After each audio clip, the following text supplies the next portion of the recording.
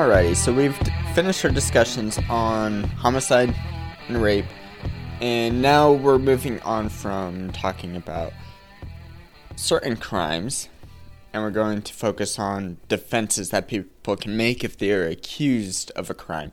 So we're going to begin our discussion today by focusing on general defenses to crimes, and more specifically we'll talk about justifications and excuses, but we'll list the several options that people can take.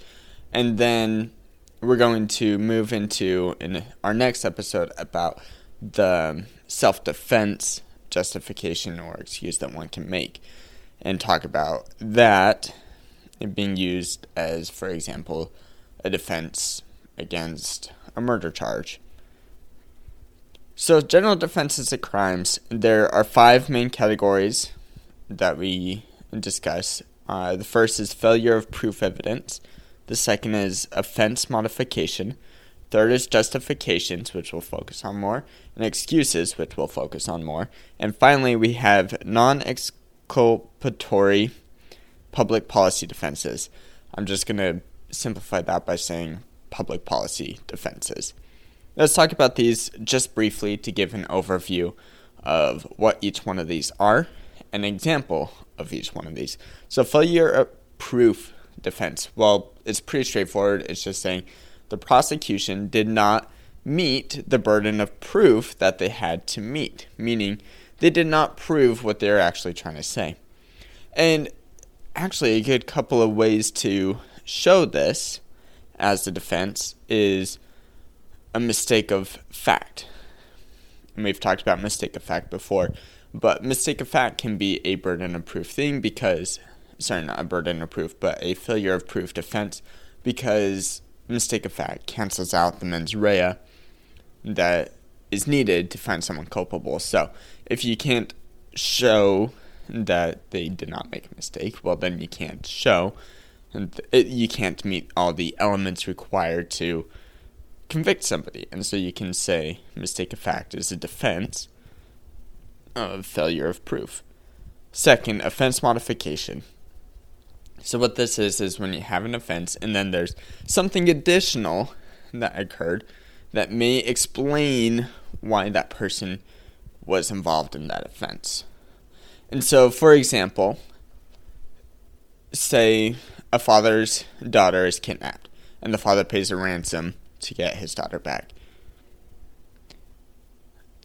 The father in this instance is not going to be considered an accomplice to the accomplishment of the kidnapping crime.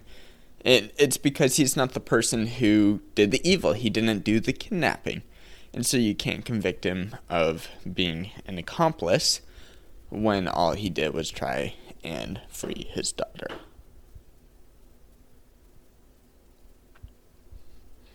So that's offense modification. It's just what additional circumstances are there that may remove somebody's culpability. Third, we have justifications. This is when there's a societal benefit that somebody has in their actions, even though those actions may, in most original circumstances, be considered wrong, but in the circumstance that it happened, could be considered a societal good. And for example, a person burning a cornfield normally is going to be considered a bad thing.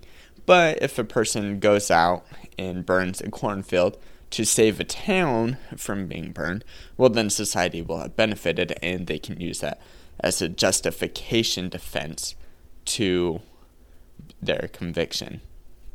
Fourth is excuses. This is when a person acts wrongly, but they have a reason why they shouldn't be blamed for the crime. This is different than the justifications, even though they often get confused. The reason why there's a difference is because an excuse is still an inherent wrong, whereas a justification in the circumstances can be seen as an inherent good.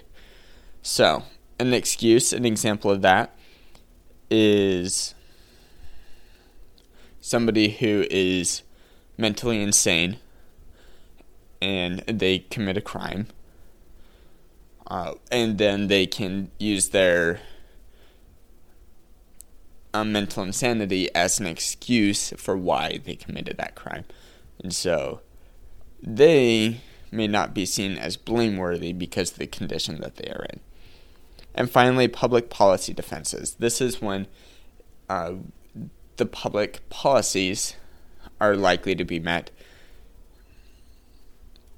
Something that's going to benefit society, or rather, continuation of a conviction may even harm society.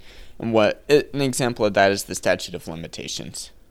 So most crimes have statute of limitations, meaning you have to file a lawsuit before a certain amount of time.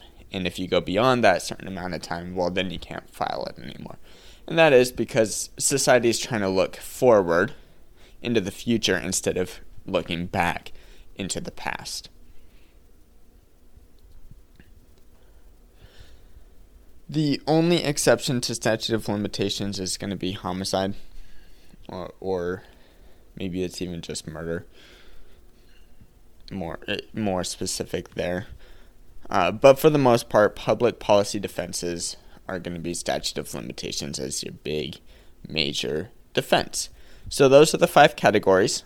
We have failure of proof, once again, offense modification, justifications, excuses, and public policy defenses. I do want to just emphasize the difference once again between a justification and an excuse. A justification is something that is in reality a good, whereas an excuse is something that is in reality a harm.